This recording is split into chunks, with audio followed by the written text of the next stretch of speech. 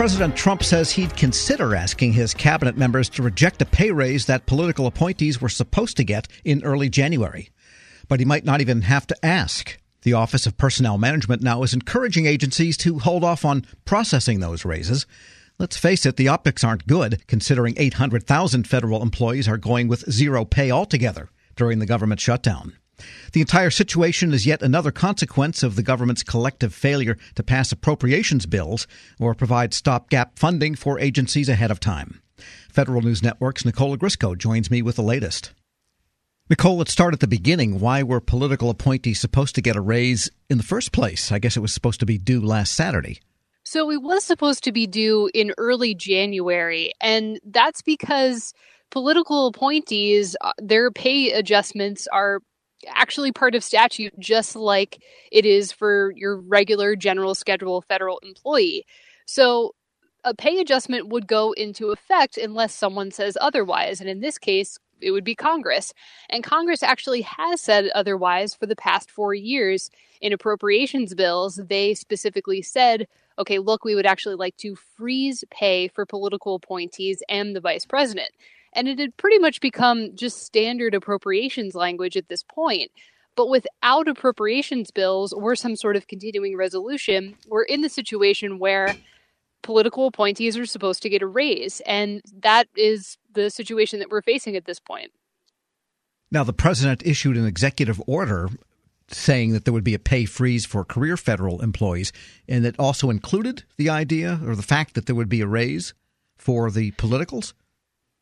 So it included, the executive order described several things. It included general schedule pay, but it also included executive schedule pay. And that's the schedule that political appointees, some non-career senior executives, are paid on. So that executive order covered both the general schedule, which in this case, the president opted to freeze pay at 2018 levels for GS employees, but it also included the executive schedule. And because it didn't make any adjustments at all to what the executive schedule was supposed to get, given the adjustments set in federal statute, the pay raise went forward. Interesting. And now, as you have reported, OPM says, well, not so fast. And I guess the question is, under what authority are they acting? Exactly. That's a good question. And this comes from a memo that OPM Acting Director Margaret Weichert put out late Friday night that essentially says, look, we would like you to hold off on raising political appointee pay. And they described the fact that, Congress has said otherwise over the past 4 years and likely will again. And we have every indication that that's what Congress was actually intending to do, was another year of pay freezes for political appointees. It was included in the Senate version, a pay freeze, that is, was included in the Senate version. The House had actually wanted to get rid of that pay freeze for political appointees and had included that raise in the appropriations bill on the House side. Now, we have every indication that the plan forward will be to go with the Senate version, the pay freeze.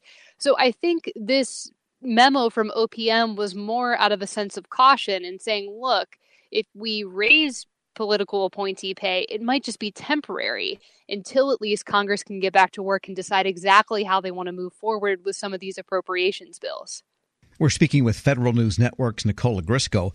And I guess, let's face it, it wasn't a very good-looking situation to have 800,000 people on furlough and the prospect of a 0% raise for every federal employees once they're all paid. And here we have the politicals getting a raise, even if it was by statute. No, it didn't necessarily look good. And, I think we all have to remember, though, that this all goes back to just the collective failure by government, I would say the legislative branch and the executive branch, to pass appropriations bills on time or to come up with some sort of solution that would give agencies some kind of stopgap funding until they could figure out a long-term solution. And, federal employee groups and associations and unions came out pretty strongly against this, that no, it doesn't look good for 800,000 federal workers to either be working without pay or to be sitting at home furloughed without pay. And on top of that, to not get a 1.9% raise that members of Congress, frankly, have been interested in giving federal employees to this point. So the optics don't look good. I mean, we talked to the Senior Executives Association, which actually estimated that it would cost about $300 million over 10 years to implement a pay raise for political appointees. And their take on this was, it isn't a good idea to have a pay freeze for anybody. General schedule employees, political appointees, etc. So this doesn't look good on either end of the situation. Well, we tend to think, I think, often as political appointees coming in that are wealthy people that want to do this out of the goodness of their hearts. And people do want to do public service. Even appointees are interested in public service as a noble calling. But I've known several over the years who are not wealthy, who may be coming from decent paying but not fantastically paying private sector jobs, and they look at the costs of actually working for the government at that level versus the pay, and they say, well, this really is for the public service, ain't for the money, at the political level as much as at the career level. Right. And, the fact is that pay has been frozen since 2013 for political appointees. I mean, these jobs are difficult. They're large responsibilities, and government across the board needs talent. They need people who are willing to come in and take on these really difficult jobs and serve the public. And so freezing pay across the board for anyone doesn't necessarily look good. And, the Senior Executives Association also pointed out that a lot of your top talent, people who might be graduating in the spring of 2019 and they're looking for jobs, they might look to federal government as an option, but a lot of them probably looked at the federal government over their winter break and saw a shutdown, a pay freeze for federal employees, pay freeze for political appointees, and it doesn't necessarily look good on either end.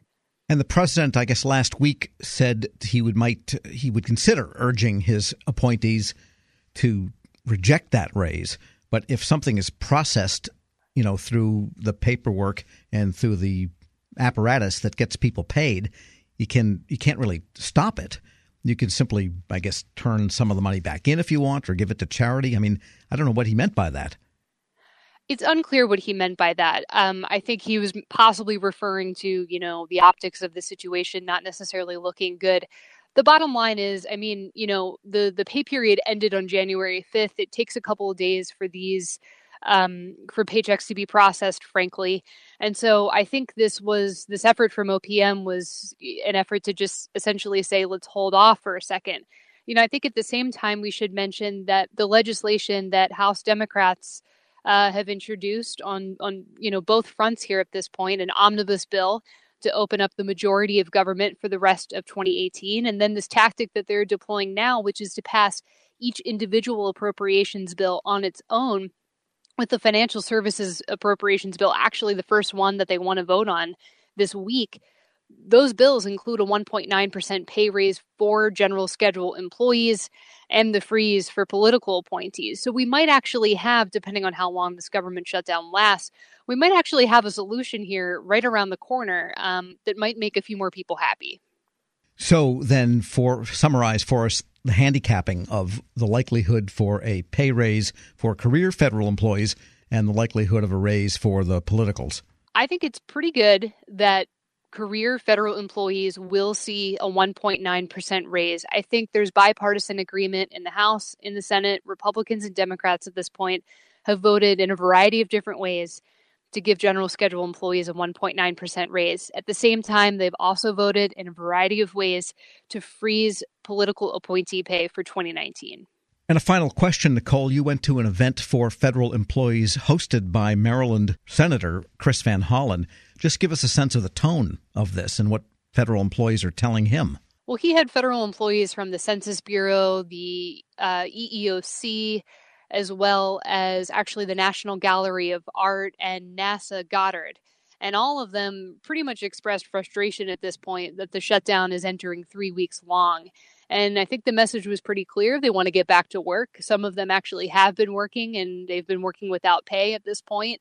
And it's frustrating. Federal News Network's Nicole Ogrysko, thanks so much. Thanks, Tom. Be sure to check out her coverage at federalnewsnetwork.com.